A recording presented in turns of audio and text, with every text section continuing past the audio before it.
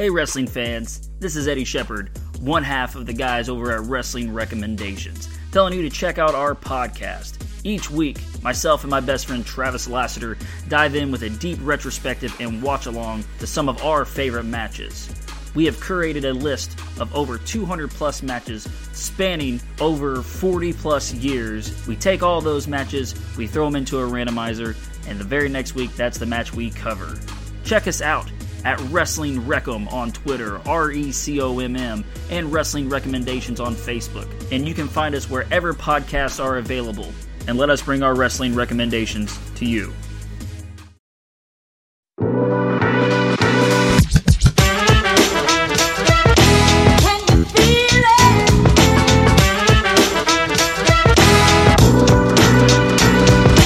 You are listening to the Wrestling Purists Podcast, home of the Retro Review Series, sponsored by Anchor. You can listen anywhere podcasts are available. Follow on Twitter at WPPod1.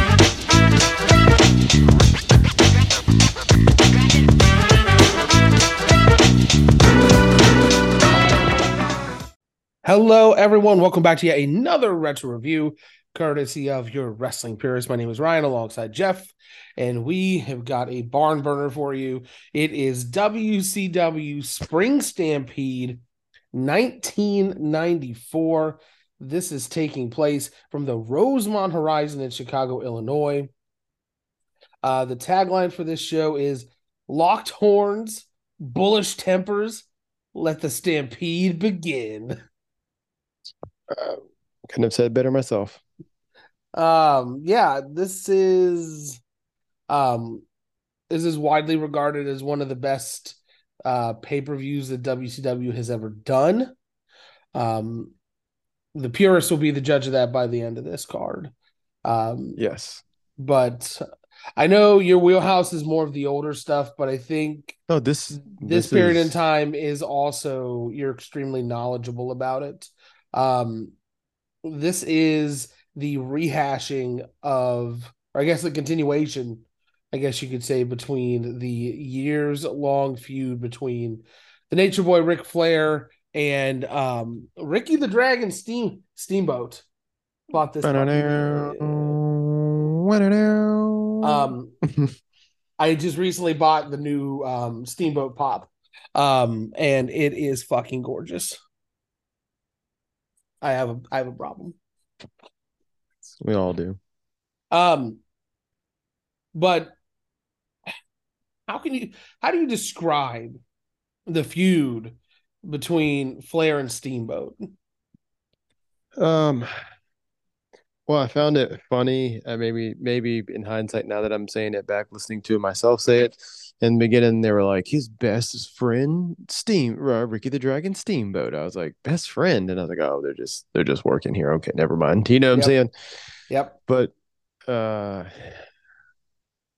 just classics. Again, obviously, I've never wrestled, nor have you, but you hear the guys say all the time, some guys just have really good chemistry, with certain people, and those guys have really good chemistry.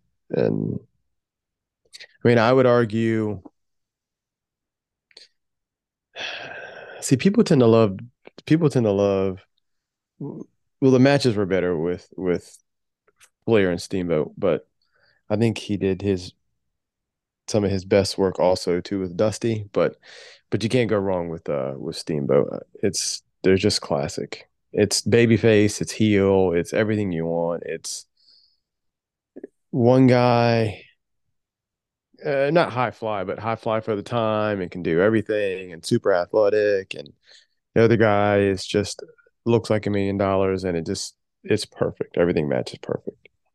The perfect storm, if you ask me. Yeah, there's a very beautiful art side to the matches between Flair and Steamboat, I will say. It was last night I was watching NXT, and of course not really I guess I was just bitching way too much. But good friend of the show, Eddie Shepard, God, got to think of exactly what he said. He said, Ryan, give me 5 things you like about professional wrestling.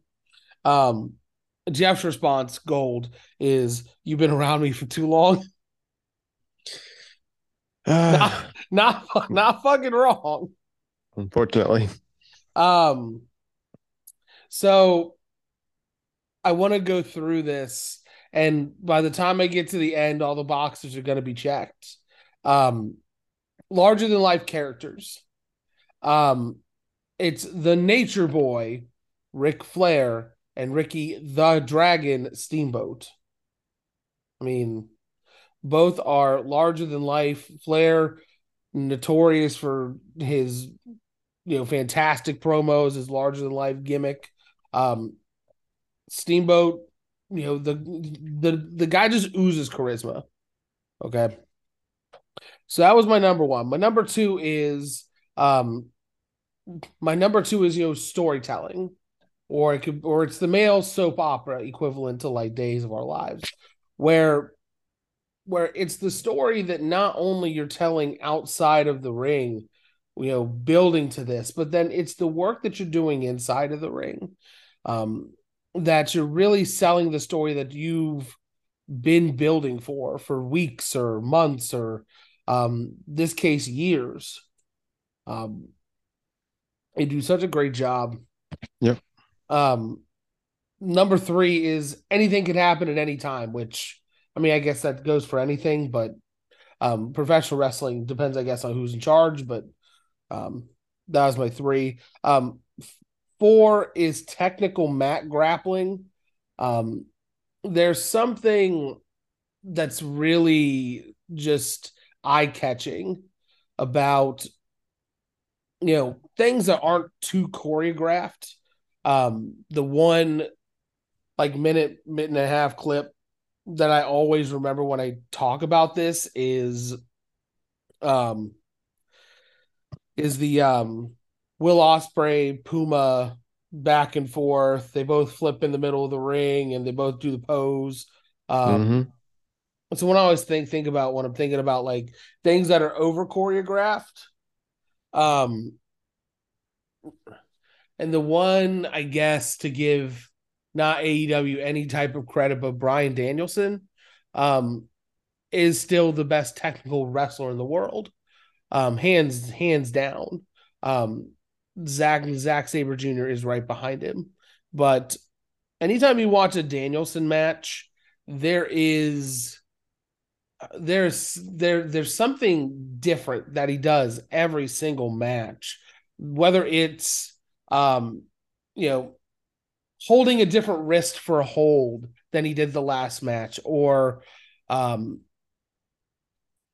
some type of unique reversal, you know, and it's the back and forth, but it makes it just feel so natural. Yeah. With Flair and Steamboat, it's very similar. You don't get the quick reversals as frequently, but the mat work and just the technicality of their feud is just beautiful. Um, and then my fifth, um, my fifth thing that on the spot, mind you, that I like about professional wrestling. I said maybe not each match, but most matches are like an intricate dance or some type of art. And I know it's cliche, but it takes two to tango, and I know, Thunder Rosa, Athena, we'll just start potatoing you just for the fuck of it. When you have somebody like Flair and Steamboat, who on the spectrum of the way that their in-ring skills are and the way that they operate, it's really yin and yang here, to where you don't see Flair really go to the top rope a whole hell of a lot, but yet Steamboat will take the calculated risk, and they play off of each other just so well. Mm-hmm. And so when I'm asked, give me 5 things you like about professional wrestling, I'm very confident now that I can just say watch a Ric Flair and Ricky Steamboat match, because that's exactly just checks all the boxes for me. Um, I mean, I think that was Very well put, and you're right. You're absolutely right. It's not in this world, God, that like with sports and us being two ex-football coaches, Wow. it's the details, and they Mhm. just get the little things right every single time. They get them right so much that you don't even notice that they're there or they need to be done. But if they don't do them right, then it's out of place. And those guys could wrestle a million times, and it's just always going to look right, if that makes sense. Yeah, yeah. It's always gonna look crisp. And the damnedest thing is the guys over at Wrestling Recommendations just did the match. Oh God, I want to say Steamboat Austin from when he had his back injury. Yeah, yeah, okay. It was a Clash of the Champions 28. Um, so that was 94. Okay, we're covering 94 for this show. So we're months away. So this is March, so April, May, June, July. So we're 5 months away from Ricky Steamboat not wrestling a match until WrestleMania 25, Yeah, which he's is 40. 2009, He's 41 here. which is fucking bonkers. Okay. Now, I make the comparison because not everybody ages as well, as others. Um, Obviously, Ric Flair's the fucking albatross because he just had his quote unquote last match, towards the end of last year, and Wrestling Observer just reamed Or it. But or Jerry Lawler, who's wrestled like every year since. No, like once a he year has since, oh my goodness, like 70, God, like 6, 77. You know what I mean? wrestling wrestling Jimmy Smithson, and it's just some guy coming out of the Jiffy Lube. Like he's He's he's having his hey, match though. he's the king. Um, but I kind of draw this comparison because 94 to 2009, so we're looking at 15 years where there's no activity. Um, and obviously you said he's 41 here, so plus 15. He's 56 when he's in that match with Jericho at Mania 25. And obviously a 56-year-old is not going to look the same as a 41-year-old. Let's get that straight. But I don't know a 56-year-old that can do what Steamboat does. No, Like what he nope. does is, on one hand, it's a he's what I would consider a risk taker, especially in the especially in the mid 90s that was professional wrestling. He was a risk taker. So, but also at the same time, the back injury was kind of a freak accident.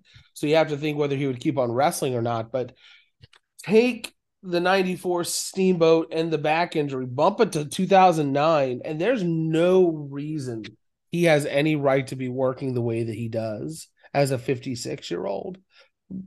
But it also goes to show that he was a risk taker, but he also took care of his body, which Mm-hmm. is something that I can't say for the combatants for tonight's Face of the Revolution ladder match on a Dynamite. But Well, I think it's I think it's a perfect storm of him being really good, him being in shape, him taking his body and his craft seriously, him just actually also being special. I mean, there's everybody isn't created equal. There's a bunch of good Hall of Fame pro wrestlers, but still, I mean, even the guys in the NFL Hall of Fame, NBA, NHL, like there are guys that are in there, but yep. you can still rank those guys in the Hall of Fame. There's still a 1% inside said Hall of Fame. So he's I just think it's everything. I was listening to an Arn Anderson podcast the other day, and no, I'm taking it back. It wasn't Arn Anderson. It was Nature Boy Buddy Landell, and he was talking about Steamboat, and he said the stuff that no, I lied again. It was Greg the Hammer Valentine. Greg the Hammer Valentine is what I was listening to, and he was saying the stuff that Greg that it took him 6 years to learn. 6 years in the game in the business of wrestling. He said Steamboat picked up in like two. He said he just had it all figured out and his stuff looked good and he had everything not figured out, but he had everything down. He said in 2 years. It took me six. He's like, nah, yeah, I didn't take it personal. He said just guys are different. But he was saying that um he was just special. You get a talent every now and again that comes through, and they just get it. You know, Yeah. um, Steamboat was one of those guys. I want to say a guy like Regal is one of those guys. I mean, I could go on and on. That's a list that we'll probably have to cover at some point or another. But I mean, the match itself was just fantastic, and I want to get there. Um, but let's start here at the top of the card here for Spring Stampede. We do start with the video package. Um, we are we're looking over all of the major feuds, titles on the line, challengers hog tying the champions. Yeah, I said that right. This is a fucking Western themed. Uh, I almost said premiere live event. This is a Western themed pay per view. Healy. Those damn PLEs. Um, a lot of bad Western puns going through here. I enjoyed it. We transitioned to. Got to pull this gentleman's name up appropriately. Uh, Aaron Neville. Oh He's my singing. God, this Yep. gentleman, Jesus Christ. Yep. Does the national anthem. White bread. Yeah, so I was Aaron Neville, working. one of my grandma's favorites. But yeah, your boy Aaron Neville here, in better shape than half of the AEW roster right now. I'm really glad you brought that up because there was a picture. It was from Ric Flair's birthday over the weekend, and there's a heavy set kind of tanner guy sitting down, some kind of dark blonde hair, kind of receding hairline, looks like heavyset Chris Jericho. And I was on a message board earlier, and it was like nobody told me that Chris Jericho went to Ric Flair's party. Uh, I've got to send you the picture later. Yeah, please But do. it's fucking comical. Um, but we get our opening contest here. It is Johnny B. Bad, Mr. Tutti Frutti himself, taking on Diamond Dallas Page with the beautiful Diamond Doll here. And we get we get Shivani and Heenan on commentary for the entire night. I'm just gonna start with that. Commentary was fantastic the entire night. I'm gonna be harping on this for the rest of the podcast and the rest of this pay-per-view. Oh God. But no. And this isn't new. This isn't Okay. a new take that I'm taking here. Bobby Heenan is just great. Yeah. Okay. I mean, he's just great. I mean, I already knew this, but Ain't he great? ain't he great? Yeah. Everything he says, everything he does, the little jabs, like he's just great. Yeah. So they bring so you have Diamond Dallas Page and the Diamond Doll coming out. They give some kind of jewelry or trinket or something to Heenan, and immediately Heenan goes from like neutral commentator to like all DDP. all Mm-hmm. DDP. And it's so great because like she gives it to him and immediately he's just like, oh yeah, DDP is great. The Diamond Doll is great. Like, Oh yeah, he just God, he's $1 million. He's absolutely the greatest, if not one of if he is one of the greatest, but he's just money. And that's before you even get to him when we're just talking about announcing. That's commentator. That's before we even get to him being a damn manager. yeah. Um, so they are diamond cufflinks shaped to be his initials. Which is kind of cool. Um, and I don't know if you caught. It was very subtle, and I think it's just because we've been calling him DDP for fucking 2 to 3 decades now. Shivani calls him DDP on commentary, and Heenan's like, "Who?" Like, Yeah, as he yeah, was going yeah, by Diamond Dallas yeah, Page forever, and just yeah. out of nowhere, it's like, "Who?" And it stands for Diamond Dallas Page. Uh, But this match goes just south of 6 minutes, and it is just an okay opener for me. What do you think?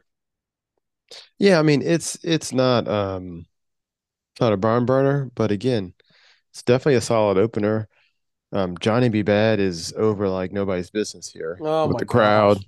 Yeah, I mean, and he looks like Little Richard, and that's the gimmick, that's the bit. But you would think, I don't know, you would think like, what? That's crazy. That's stupid. No, he is over. But I mean, he's also a legit shooter, well, boxer, and he's pretty good in the ring his damn self. But yeah, I thought this was a good match. Again, nothing bad. Everything was clean. Also too, we forget that DDP, got a late lease on wrestling life. He's 38 here. Yeah, let that blow your mind. But Yeah. yeah, yeah, this was a good match.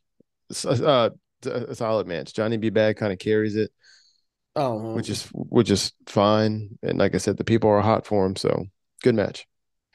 yeah, and just like you're saying, it's fine, that DDP is not leading the pace here because I know it's 94, um, but he really hasn't been working that long. Mm-mm. Um, I mean, it's been a very short, um, say maybe a couple of years, but you got to think it's just like when MMA really started to peak, and everybody was like, "Oh, well, if I was X amount of years younger, I would have been great," And that's kind of the same with professional wrestling. It's like there's a peak age where you can really get a lot out of it. And DDP was the one that really broke that stigma because in 94, you said he's 38. It's 38 Uh, here. and so let's see here. He ends up being a 3-time WCW champion, one-time television champion, 2-time US heavyweight champion, 4-time tag team champion. Well, Um, he also definitely showed you that um if you really can get yourself over, you can get the most. I mean, he got the most out of his run he could possibly get. For a guy that wasn't. Most guys break in. I don't know, 20, anywhere from 20 to 26, 27, and for him to get in around what 30, probably a little earlier than that, but 30s. Like I yeah. want to say I read somewhere, I heard a podcast. I think it was like 33 or 34 when he first Mm. started like really, really, really, really actually wrestling before because he was just a manager and had the Diamond Dolls and all that. But Mm-hmm. yeah, Um, wildly enough, 5 years later at this event, he wins his first world title. yeah, there you go. So that'd be 43. Yeah, if maths. Um, don't worry, he would lose it 15 days later to the man called Sting. Yeah, I had to shoehorn it in there somewhere. He does this, he does that. He pisses me off and makes me skip his matches.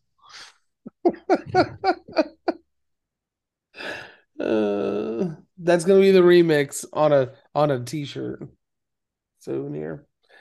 Um, but no, Johnny B. Bad hits the kiss that doesn't miss. Um, at one point it's a near fall, but then eventually Johnny B. Bad hits a flying sunset flip for the win. Under 6 minutes, you really can't get a whole lot done to get the crowd invested, but as we've already said, it was just okay for an opener. I think it could have been a Yeah. lot better though. Yeah. So we kick it back to Shivani. He's running down the rest of the card. Um, and then he mentions the insert your city here street fight.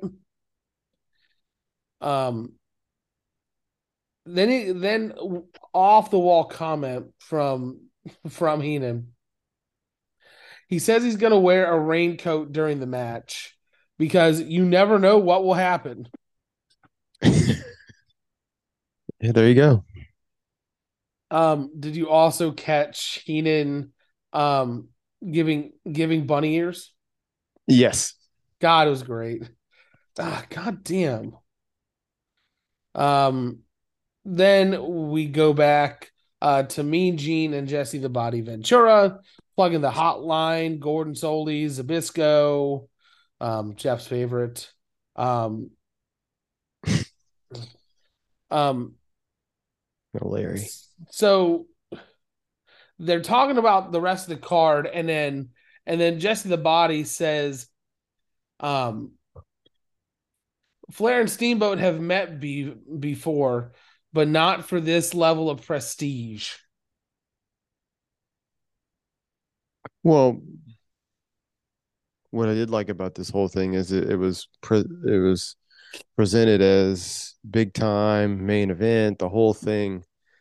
It wasn't like I guess, obviously times were different back then, but it wasn't toward the end. You didn't hear anything about like, watch this and then watch our this and watch our this and watch our that and watch our this. Like, it was like, no, just stay here at the pay-per-view. They're obviously going to plug their other stuff later. Yes. But stay here at the pay-per-view, check out all the live action. We've got this, we've got that. You don't want to be anywhere else. Like, this is big time. Like, that's how it's done. Yep. That's the way it goes there. So we move on to our next contest though.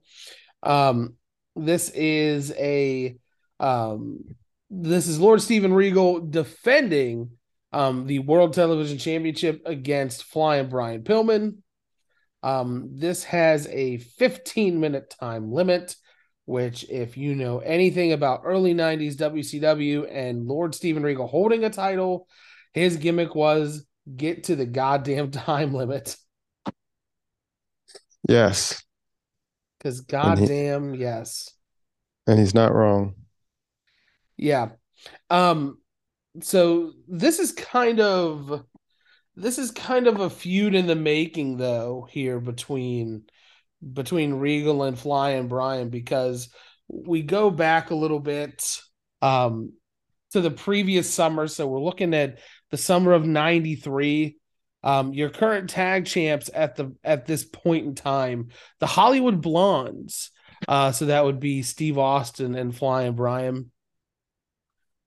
They would hold these titles for 169 days until Clash of the Champions, Roman numerals 24.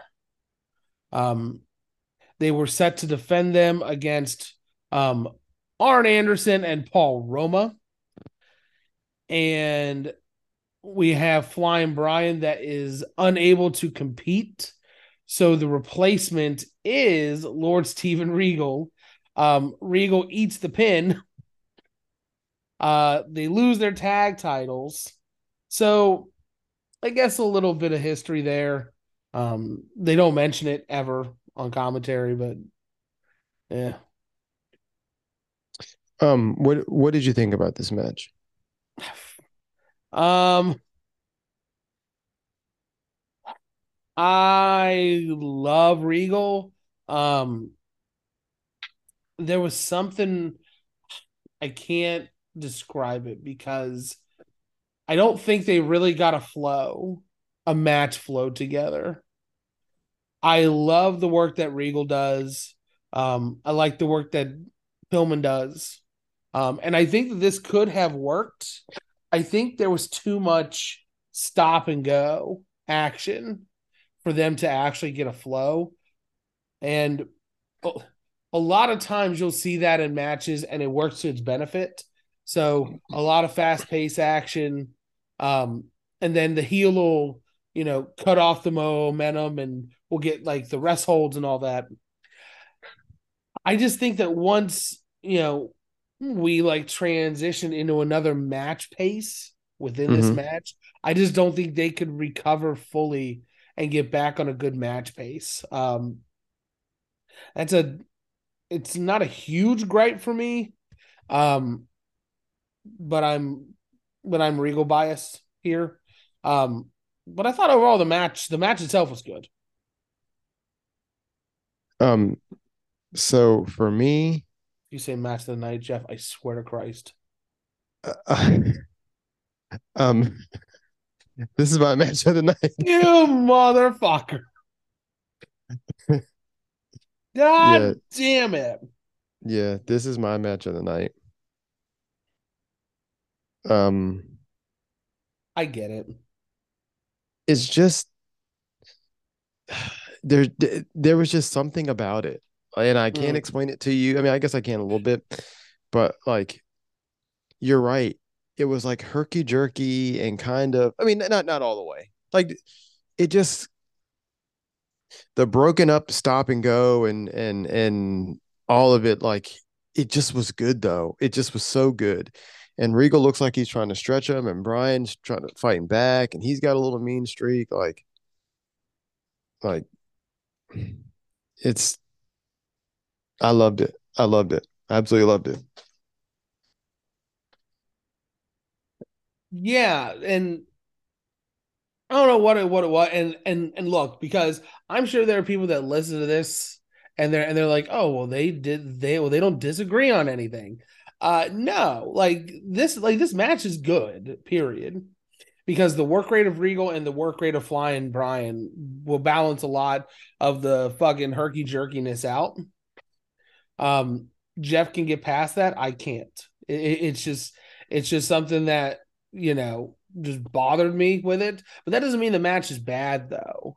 Yeah, Um, I I enjoy like I liked it because I was I just found myself waiting to, oh, they're gonna go here. Oh no, not they're gonna stop. And when I think they're gonna stop, they're gonna go. And when I think they're gonna, and again, I get how that can be frustrating to certain to people. I got it.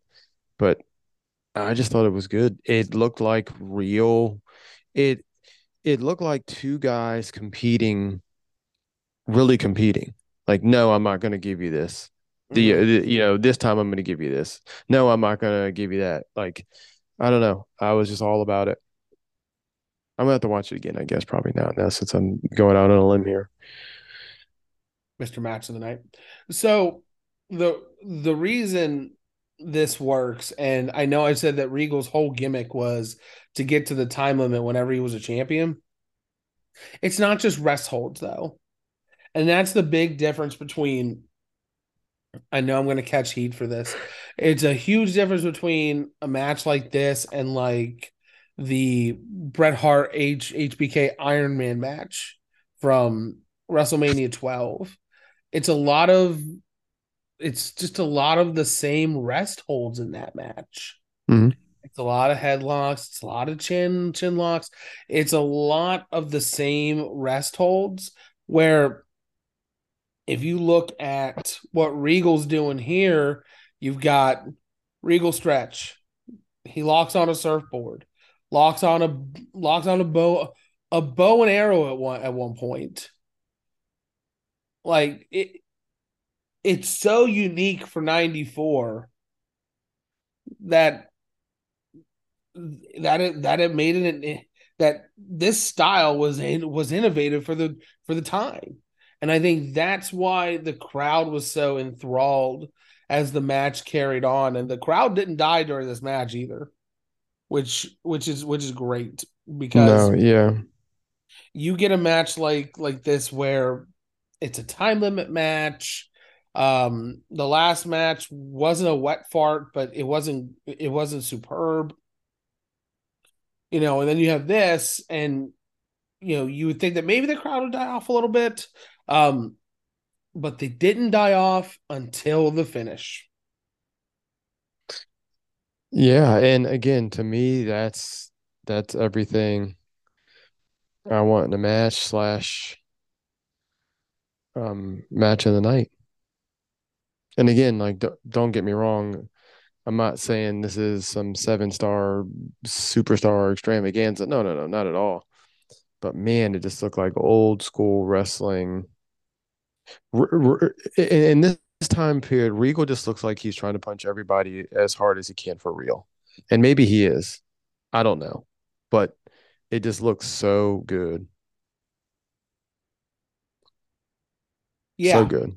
yeah, and it's wild that even as his career went on, WCW on to WWF, WWE, um, the work rate's the same. Like, it's great. And so the finish, I look, if you know me and you've been listening to me for long enough, you know that I love myself a good old time limit draw. When it means something and when it's not just a bullshit finish, it means so much more. And I don't, and so the early days of AEW, I think the most notable time limit draw was the one between Cody and Darby. Yeah. It was like the 20-minute time limit, Yeah. and it's just, and through this whole match, and fuck fuck Gary Michael Capetta. That's from Eddie Shepherd. So, um, Shepard Eddie doesn't like Gary Michael Capetta? not at all. Why? What I don't remember. I look, friend of the show. That's just like Matthew wow. Justice. He can fuck off. He I think that he no showed some events though. So I mean that motherfucking is at least legitimate. This I don't know. I I gotta get to the bottom of this Gary Michael Capetta thing. Yeah, if I'm wrong, I've been motherfucking him for no reason. Oh Which man. whoopsies. Um, but no, the whole time that the match is going on, we get like 10 minutes, 5 minutes, and then we get down to the minutes, and it's building suspense. The more I talk about this match, the more it might be my match of the night. Like look, it only went 15 minutes, but the further you get to the time limit, like the more it builds, and it's beautiful. And then they go over the top rope and don't make it back in. Yeah. Yeah. Well, right. Last minute with a suplex, but yes. Yeah. Um, but everybody's protected. It fucking works when it's done right, Tony Khan. Fucking scumbag.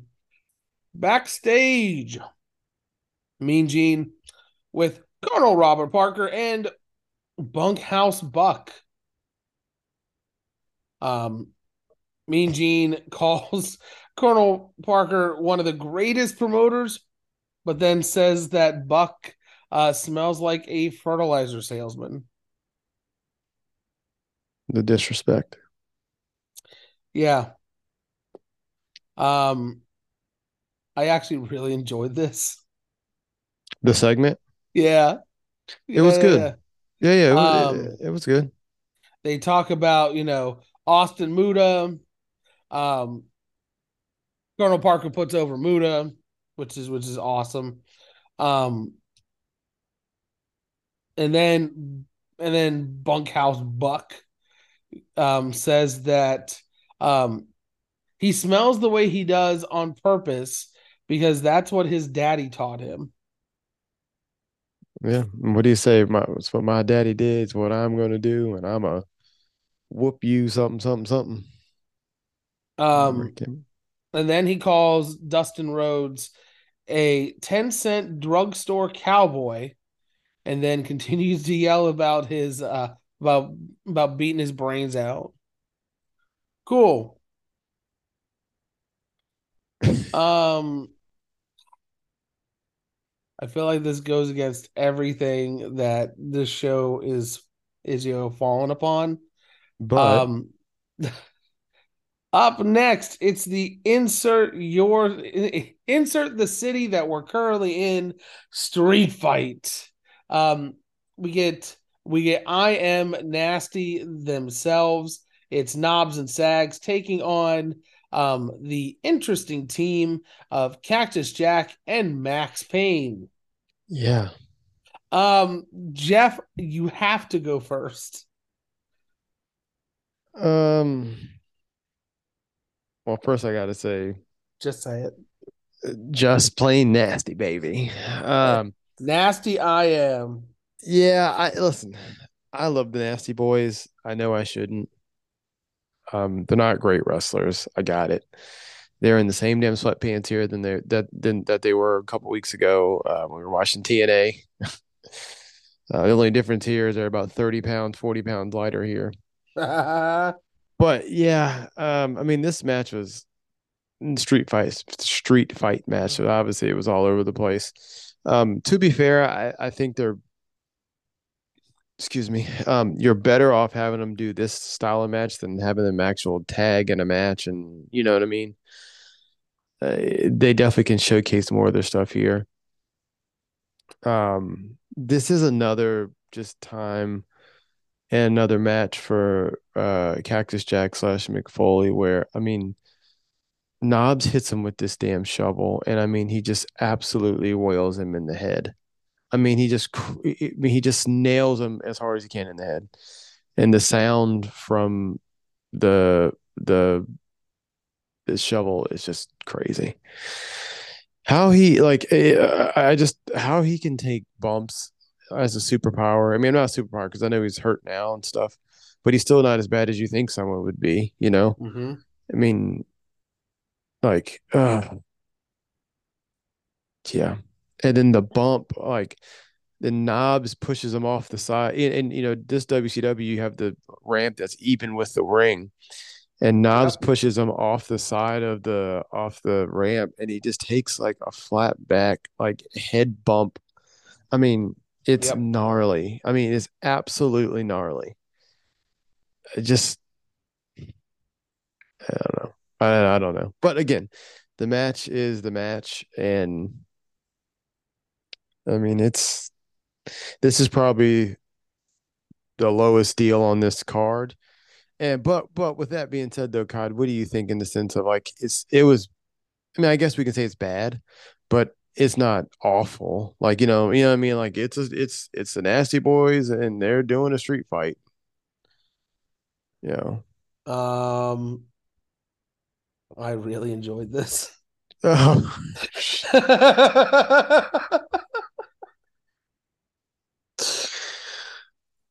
uh, I mean, I'm fine with it. I just, God damn it. who are you? Um, I don't know anymore. I so I don't know. There was What just do you go? But before you go, what do okay. you think about the? What do you think about at the end when Cactus gets pummeled with the snow shovel? It reminded me of Eddie Edwards' PCO, where PCO has that giant shovel fucking mark in his head now. I was like, oh my God. And then he gets the pile driver through the table. I was like, God damn it. Um, so I think it was a combination of this and this is very recent from um from the hangman spot that he did where he lost his ear. Hmm. So this isn't too far after that. Um, what I enjoyed about this is what is it technically sound? Of course not. You have both halves of friggin' nasty I am in there. Somebody named Max Payne and then Mick Foley. Okay. Yeah. It's not going to be a technical masterclass like the main event of the show is. What I can say is this was entertaining as hell because they followed the rules and they didn't overstay their welcome.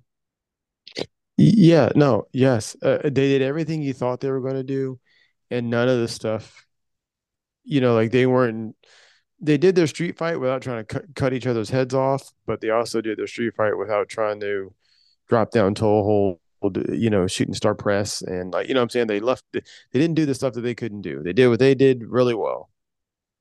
Yes, and that's my thing with some of these no holds barred, um, no disqualification, name of the town we're in, street fight, like uh, like don't overstay your welcome, follow the rules, don't do things that you know you can't do.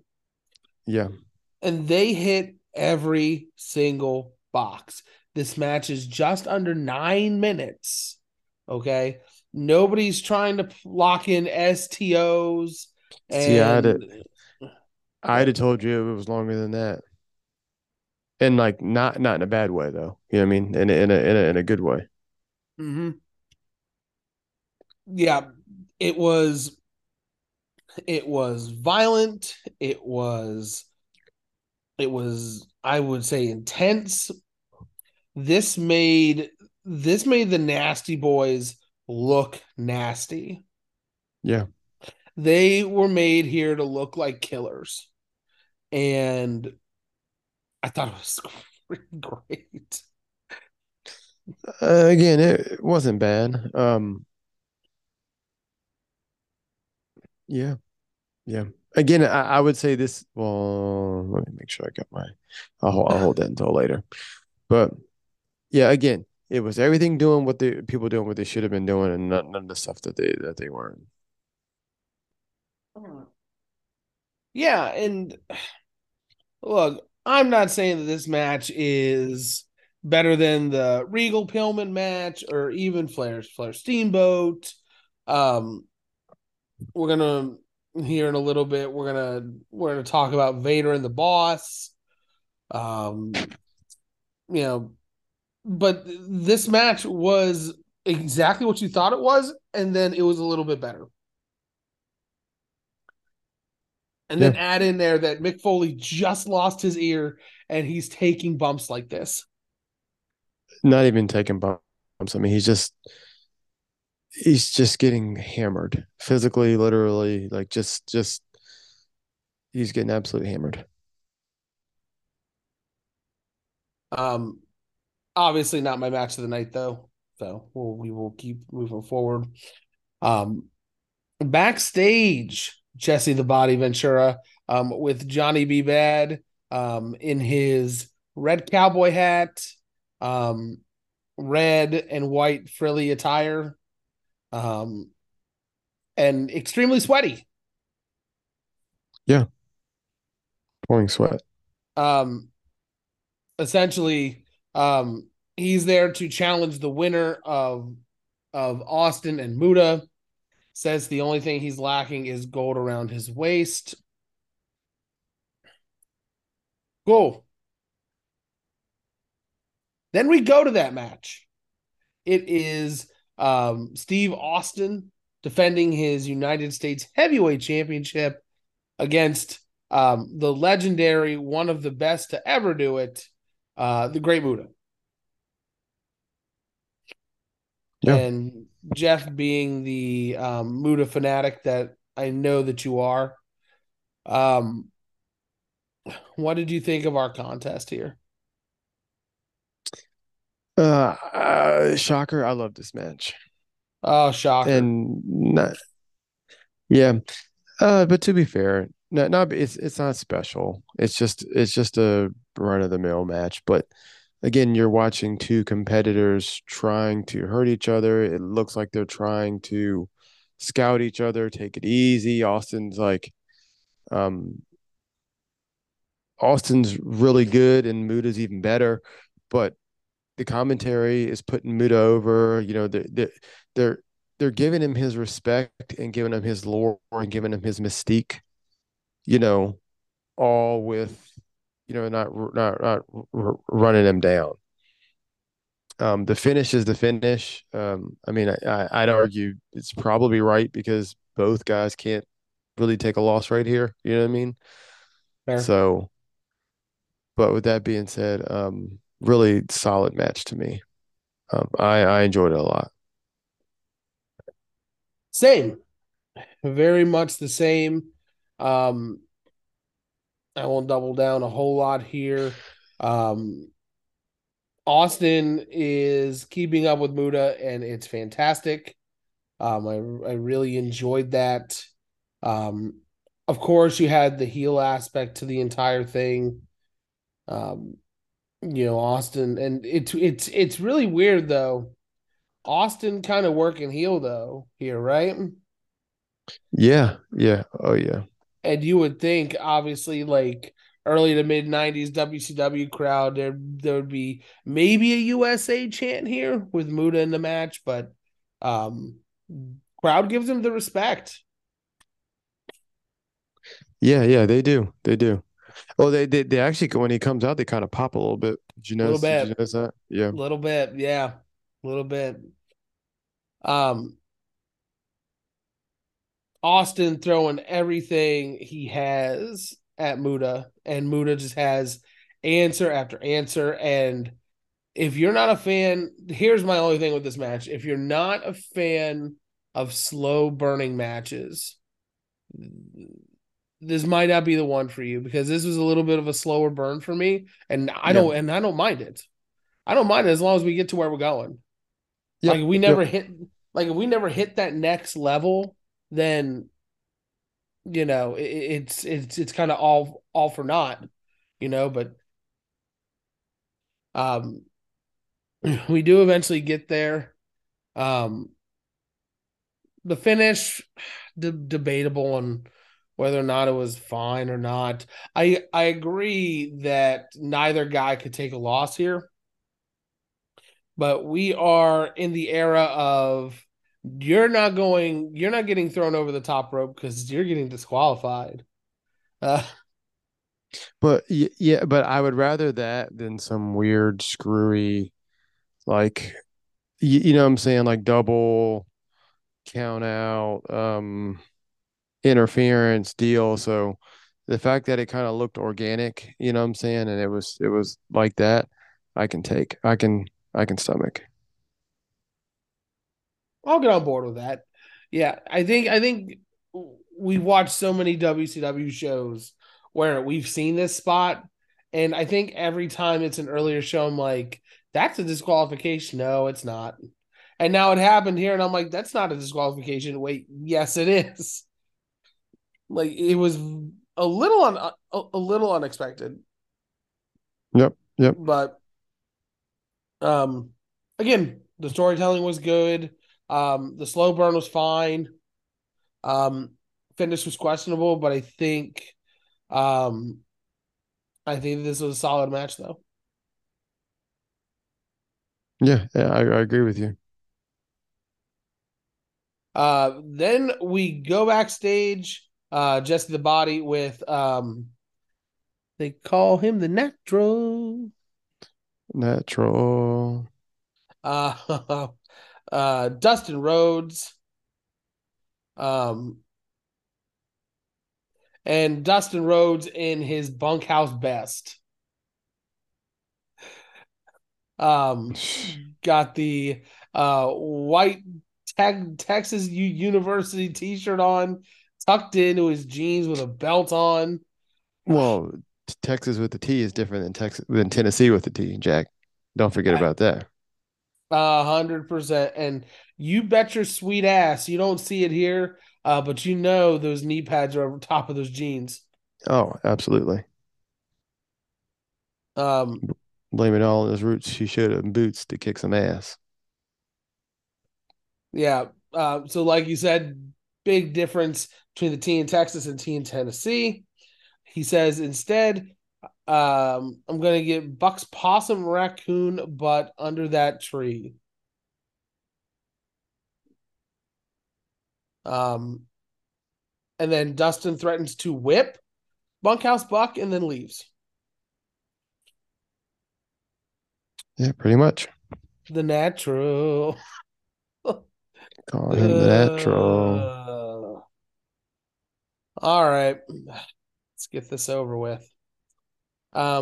We have Rick Rude defending his international world heavyweight championship against the man called Sting. The man called Sting. I mean, I can't. I can't tell you how much I hate this motherfucker. Like, one, two, in hindsight, if I'm Harley Race, I hope you got paid well because you fucking bumped more than anybody in this whole damn pay per view. Well, not named Cactus Jack. Yeah, Jack. God, and his work's so good. Races, I mean, he's Harley Race. He's one of the greatest wrestlers of all time, but his work's so good. God, so good. Um, Sting looks like shit. He's Judy chopping and Judy kicking and doing all of his skits and bits and wooing and doing his stinger splashes and it's the fucking worst. It's the shits. But the fans love him though, so who am I to say anything to him? Like, Um, did you know that this was Rick Rude's last pay-per-view match? I want to say I did, yeah, because then he goes to Japan, correct? Yep. Yep, he goes to Japan, and that's where he has the back bump. Well, it wasn't even a bump. Well, I mean, it was a bump, but it was yeah outside the ring, and he caught his back on the apron, which it didn't even look like terrible, but that was it. Um, so it was a suicide dive that he was taking on the outside, Yeah, but the ring was on a platform and his back just hit that platform. Ugh. yep. I mean, super unfortunate. Um, yeah, this match is fine. No, it's not. It's over fucking booked. You It know what I'm saying? is. You're right, though. It stings the fucking worst. God, he's the worst. And But then the whole what? then Vader thing, and I got it. But then he's out there with then races out there with a chair, and it's just too much going on. And again, I've said this a million times on this show. Um, hats off to Ravishing Rick Rude because he's a rare guy who can look the way he does with muscles to the gills, but can still bump believably and get his ass kicked, kind of like a chicken shit heel. And it looks real and it looks believable. Like he's a guy that you can beat and you don't look at him any less. Like it doesn't make him look bad. And I think that was unfortunately how he got plugged. You know, he got stuck in that hole back in those days because he was so good. No, by no means was he like a wrestling savant, but I mean in the sense of being able to tell a story. Ravishing Rick Rude had that like you wanted to see him get his ass kicked, but you also believed everything he said, and you know he just was legit. Mm-hmm. Mm-hmm. And he Even good. and he and he wasn't for any of the sweat hogs or humanoids. There you go. Yeah, this is one where um I think Rick Rude actually gets hurt in this match a little bit too. Um it's It's when Sting is hulking up and he hits a back body drop and like Rude kind of lands on his leg weird. Yeah. Oh, yeah, because fucking no good fucking Sting. Um he doesn't he back body drops him, but he pushes him so far he makes him do a complete fucking backflip. You know what I'm saying? Yep. Like he just chucks him. And I mean, I'll give Sting this. She's in shape and he's an athlete, you know what I'm saying? But he fucking chucked him and he fell. Looked like he fell in his fuck. I'm surprised he didn't break his fucking leg. They even said something about it on commentary. Like, oh, hope his leg he can hurt his leg landing that way. Like, yeah, no shit. Somebody tell Sting. That's the problem. I mean, he does this and he does that.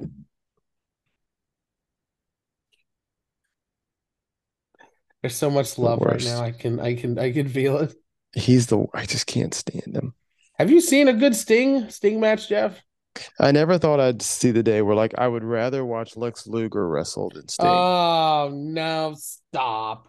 Yes, no, yes. Stop it. That's how much I hate Sting. He just looks like he's going through the. You know, he reminds me of. He reminds me of John Cena. He just looks like he's going through the motions. Like he's gonna do, and I know that's wrestling, but he's gonna do his bits. He's gonna do his handful of whatevers. He's gonna woo. He's gonna sting or yell. It's just God. On top of like, also he always kind of looks like he doesn't want to be there somehow. Like with all that being said, like, uh, God, I can't stand Sting.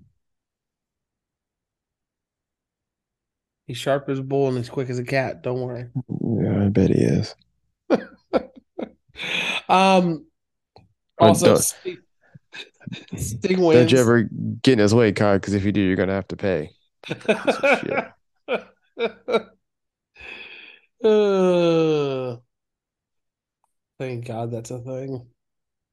Yeah. Sting wins. No surprise. Yep. We get a recap of the night and the rest of the card. Um, so then Shivani talks about how Ric Flair invited Hulk Hogan to the show, but not there yet. Go figure. That leads us right into the bunkhouse match. It's Bunkhouse Buck, and they call him the Natural. Natural. Mr. Dustin Rhodes. Um, I will default to Jeff on this one, seeing as he is the knee pads over jeans wearing expert on this podcast. Um, I loved every bit of this just God damn, I knew because, you did. I knew it. yeah, I'm a sucker for a bunkhouse match. You know that. Yeah. Um, it probably went a little too long, but by the beginning of it, everybody's dressed, full clothes. By the end, we got guys bleeding, we got guys missing gloves, we got no shirts, we got one cowboy boot. I mean, it's just it's a knockdown drag out. Um, the the Colonel's damn near stripped down. He's taking bumps. It's I thought it was a pretty good bunkhouse match, and man, again, Bobby Heenan so good at the end. He going into the next match, he's laughing like, he said a Rose lost a bunkhouse match. You know what I'm saying? And I know he was doing it for doing it for the show, but again, I don't know if he's shooting or whatever, but boy, he was actually having, I thought, a real good laugh about it. You know what I mean? Yep. Like, Rose losing the bunkhouse match, Who and would have it was thought? great. Yeah, it was great. Who would have thought? Yeah, this is an absolute mess. Um, but it's the kind of mess you can't look away from. Um, there's blood. There's powder. It's got it Um, all. There's trips to Dick Kick City. There's belt whipping. Um, there's pocket pool. There's this is I would say maybe not. Would you say this? You would say the tag match was more violent than this? Uh, yes, just for the sake of Mick Foley. I mean, Being Mick Foley. yeah, I mean, yeah, just bouncing his ass around, bumping and bouncing his ass around like he's a ping pong ball. Oh, fuckers.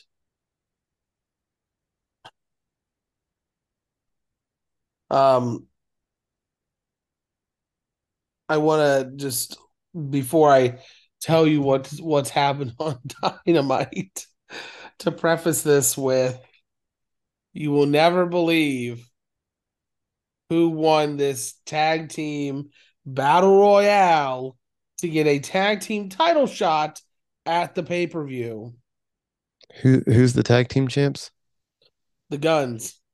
Oh, that's right, they be okay. So not the Bucks, right? Are they in it?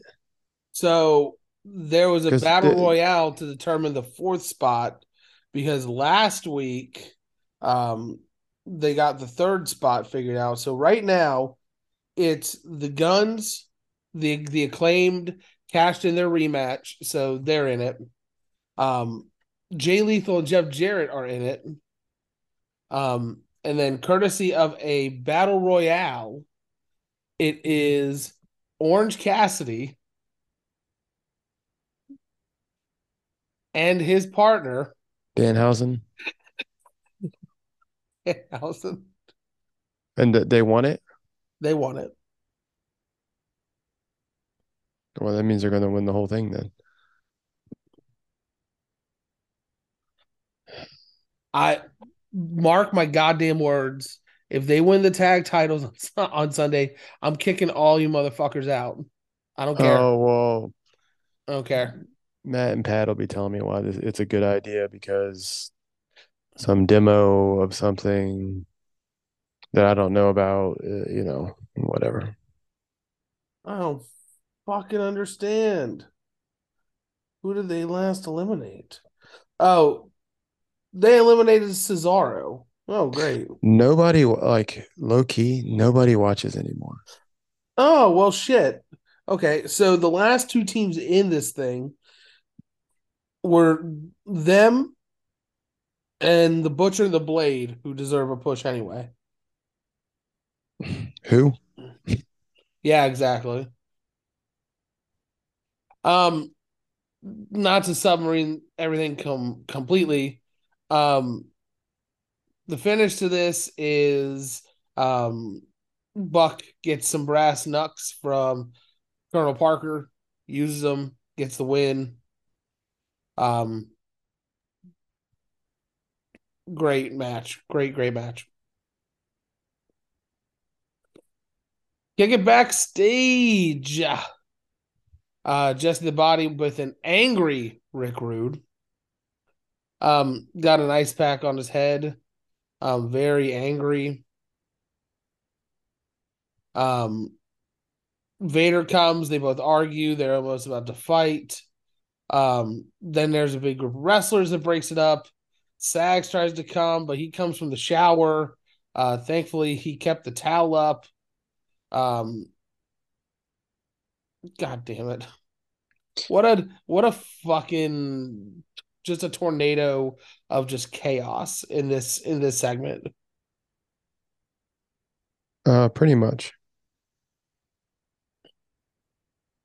Um, then we get a small video package for our next match, which is Big Van Vader taking on the Boss. Use your context clues there, boys, girls, and children of all ages. The Boss is the Big Boss Man. So this is good old Ray Trailer. Yeah. This was also more athletic than the Big Boss Man version of Ray Trailer. So, um, I actually thought this was a pretty decent match. Um, it was two guys beating the absolute piss out of each other. Okay, so after we get off the podcast, go back into the show, go into 152.16. Oh my god. And this clothesline that Vader gives Boss Man, I mean, you can hear, I mean, it's the stiffest. I mean, it's so snug. I mean, it just sounds like, people like thigh slap, you know what I'm saying? But like, I mean, it is gnarly. It's absolutely gnarly. 152.16. Give it a couple seconds, and boy, he hits him with the fucking clothesline. And I mean, it is just wicked. But yes, it's exactly what you said it is. This thing's overbooked to the high heavens too. But Mm, but I mean, they're just physically beating each other up for 20 minutes. I mean, not 20. What is it? For how long? 17, 16, 12? I mean, 9. 9. I mean, it is just it really is a knockdown drag out. I mean, there really are. I guess I'm probably more impressed by Boss Man because that's what Vader does. But I mean, Boss Man's a tough SOB too, and he's just taking and dishing it out just as good. This show didn't take place in Ireland because there are a lot of potatoes here. I can tell you that much. I mean, just a fucking metric ton. Hold on, I gotta watch this now.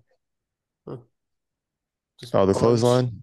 punch, fucking potatoes. Fuck you.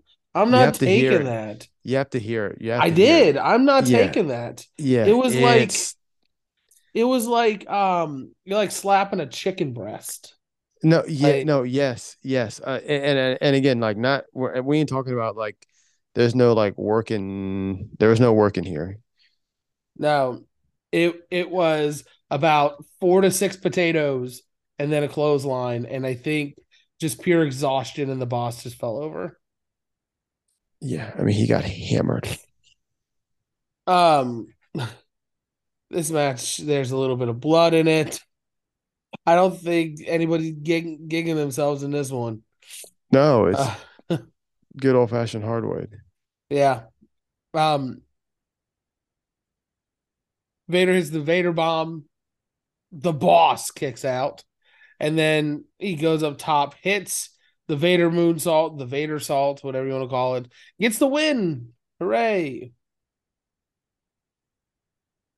Um, and then this is just peak Vader, of course. Um, Harley Race gets the handcuffs and the nightstick, tries cuffing the boss, um, fights back. Um,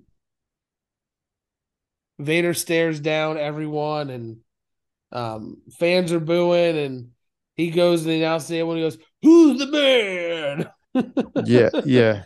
yeah, You, sir. Sorry. yeah. If anybody's wondering, it's you. Um, to put it into more recent context, um, Vader is Kane, and we are all Drew Carey trying to give him money to please go away. I'm fuck you. I am not taking that clothesline or any of those potatoes. I'm No, fucking done. no, no Vader to bomb, no Vader salt, no Vader. If Vader's in it, listen, I bitch at Shawn Michaels for being, you know what, for not want to work with Vader because he's too stiff. Yep. But that's probably one part where Shawn might have been, he might have been pretty accurate about that. I see where you're coming from now. As much as I don't like him, again,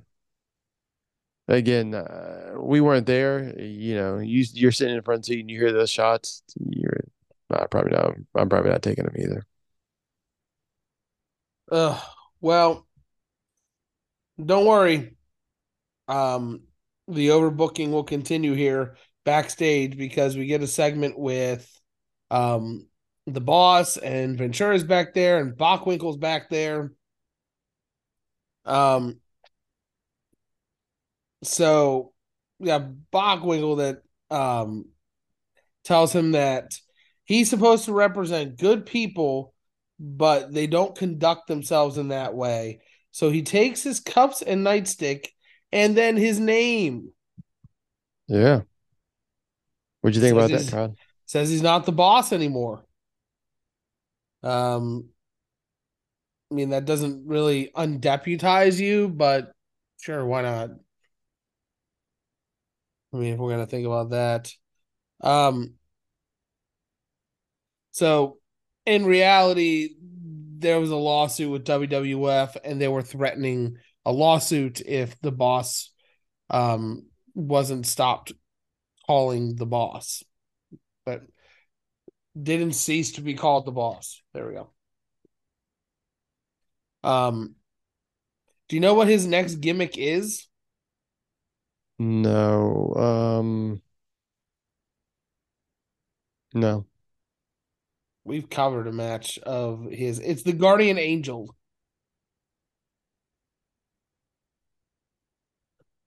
Why don't I remember this? Yeah, Guardian Angel. yeah. I'm also concerned as to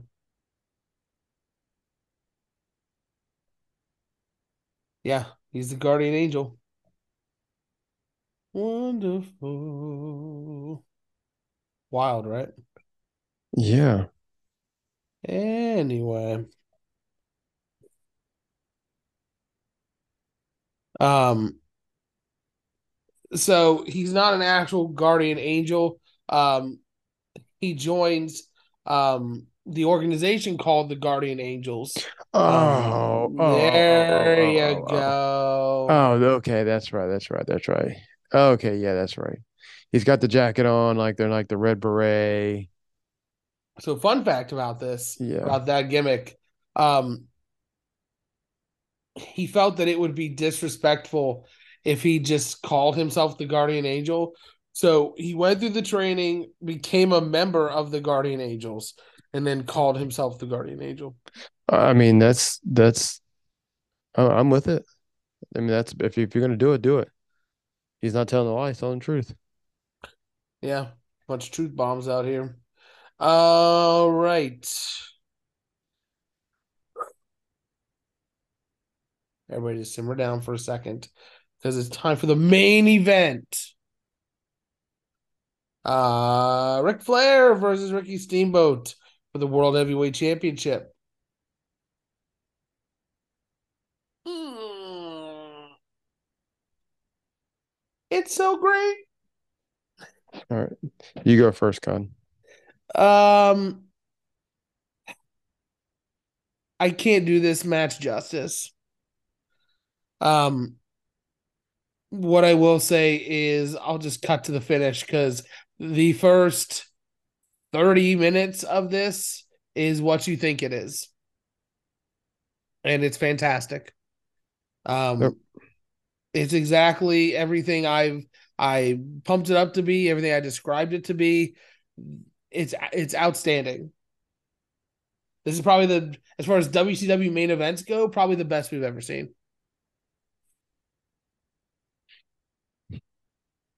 Yeah, without any like uh, tomfoolery or like Yep. in WO, what I'm saying? Like just some type of something, yes. I mean, I guess there was still some tomfoolery in this too, a little bit, Eh, I mean, but not as bad. so so Steamboat hits Flair with a superplex, locks in the double chicken wing, turns it into a pin for a 3 count, but both of their shoulders are down. Hmm. What type of finish is this? That'd be Dusty Daddy. Hmm. Yep. Um. So your two referees are discussing Um, they determined that both men's shoulders were down. It's a draw. Boo City. Um, Guys, this is why you paid for the pay per view. This is why you're watching this. This is why you're listening to this. Okay. We, that's Jeff and I. Jeff might be able to do a little bit better job than I am. I can't do this match justice, nor do I want to try to. Okay. This match deserves its flowers. It deserves to be watched on repeat. It's really, really good. Yeah, and this isn't even like, yeah, I still think their earlier stuff's better, but man, Oh this is yeah. nothing. This is nothing to shake a stick at either. Again, this is two guys that were just at the top of their game and just have chemistry. When I first heard like before it was going to be like a gimmick, you know what I'm saying? It was like, well, Ric Flair's having a last match, his last match. I was like, oh well, it's got to be Steamboat, right? Yeah, I mean, like it's got to be. It just has to be Ricky Steamboat. And of course it wasn't. You know, I guess that's just wishful thinking, but it was because of just, I mean, this rivalry. I mean, they are professional wrestling. I mean, this is professional wrestling. And again, I can't do it justice either. It's just old school pro wrestling. And you had Michael Buffer out there. It's big time main event. They're talking. I love this old stuff where you have like, you know, where they're going over the athletic commission and who's, you know, thank you for allowing us to do this and naming off guys. Like, man, it just makes it seem like sport, like actual sport. Like, yes, um, people are always going to yell and tell you like, oh well, wrestling's fixed. Well, I mean, I didn't know it was broken, but sure. Um, but yes, this is what you came to see. And Bockwinkel does a good job because I don't know, Bockwinkel was a real fucking shooter, a real fucking NWA champion, and a real fucking wrestler. So there's that. But yes, but Bockwinkel does a great job at the end. And really the whole thing trying to keep a lid on everything and make it seem like, yeah, I'm not gonna let this stuff get out of control, blah, blah, blah, blah. So it's good. Very, very, very, very. Um, the double finish though is what this one is remembered for. Um, Obviously, like Jeff said, everything from their earlier days is much better. But this is a nice addition to the series, though. Um, Everything I said from the beginning of this podcast makes sense now. All of it. They both work well together. Great storytelling. Um, some people are going to give it a knock because of the ending. So be it. It doesn't really make the match worse.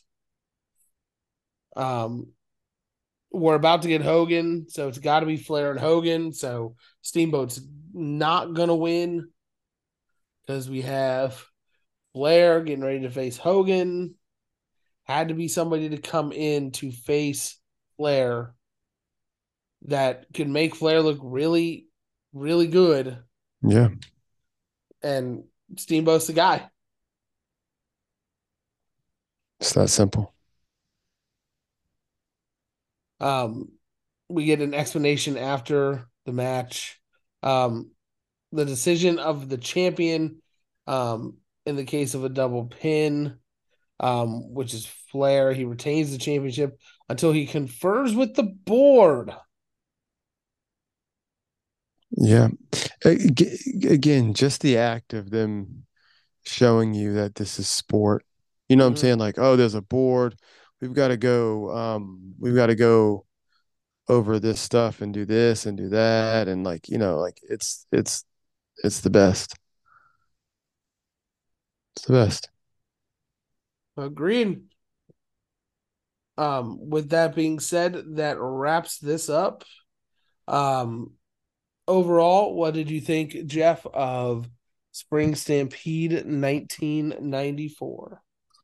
Um, Great pay-per-view from top to bottom. A couple things that really, but nothing insulting your intelligence or anything like that. Yeah, and I think that's what a lot of the shows that we watch, if they're really good, it's like, oh, there's one or two on there, there's stinkers, blah. But this one really didn't have a bad match. Like you said, a couple of mid matches, but nothing like awful where you have to fast forward through it unless you don't like Sting. Yeah. Now, what I will tell you is that this week was a gift because next week is not a gift. Next week is work. That's how we're defining these things, working an actual it's like when you really love your job and then people are like, oh jeez. oh, and then people are like, oh, hold on, let me get my shit straight here. Like when you love your job so much it's not a job anymore, like Yeah. something like that. Yeah, well, I love doing this, but this fucking shit is work. It's TNA Destination X 2010.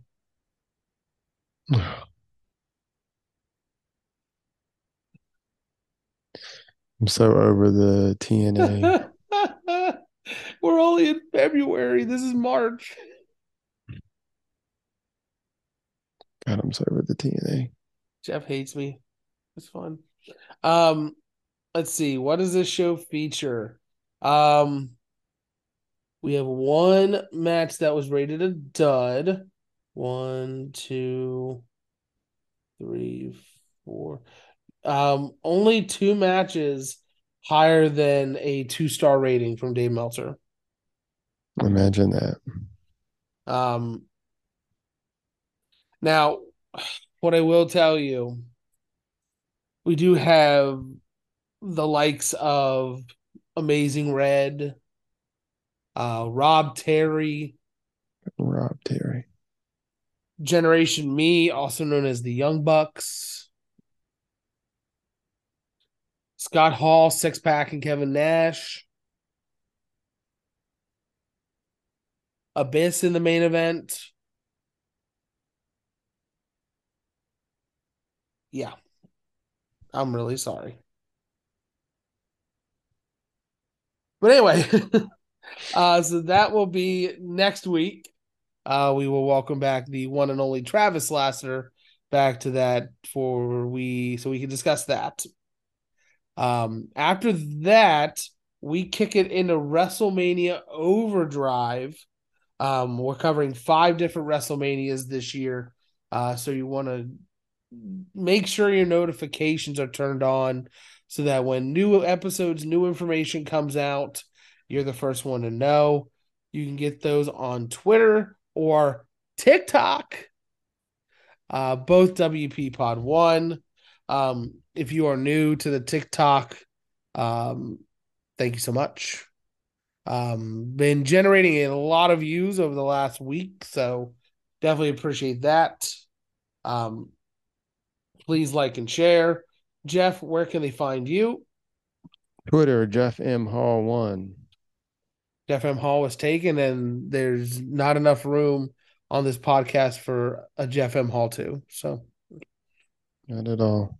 Nope. Well, that does it for this episode. Again, thank you so much for listening. Thank you so much for your continued support. And we will catch you next time on the Retro Review, courtesy of your very own wrestling purists.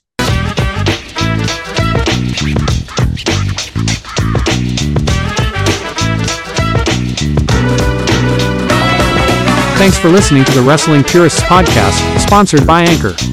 Remember to turn notifications on so you don't miss any episodes. Follow on Twitter at WPPod1 for all announcements and updates.